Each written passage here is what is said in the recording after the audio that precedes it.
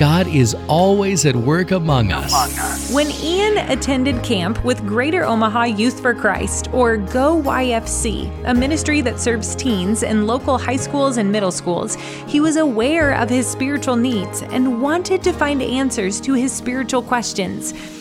As Ian was confronted with his sin in comparison to a holy God, he felt a strong conviction to make a spiritual U-turn, repenting of his sin and choosing to let Jesus be the Lord of his life. When Ian returned home a changed person, Jason at Go YFC remembers receiving a phone call. His mom called us a week later and said, "Whatever happened to my son at camp, I want us to experience." And so the mom started going to church and she got saved within a couple of months. Ian's saving faith was contagious, triggering his mom's concern over spiritual questions and spurring her to repentance and saving faith. And the rest of the family responded as well. A year or two later, they were all eventually engaged, involved in a local church and baptized.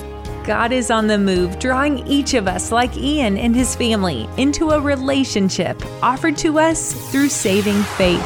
God is doing something right now. My Bridge Radio, celebrating God at work among us. Share your story and join the conversation in the Connect Now section at mybridgeradio.net.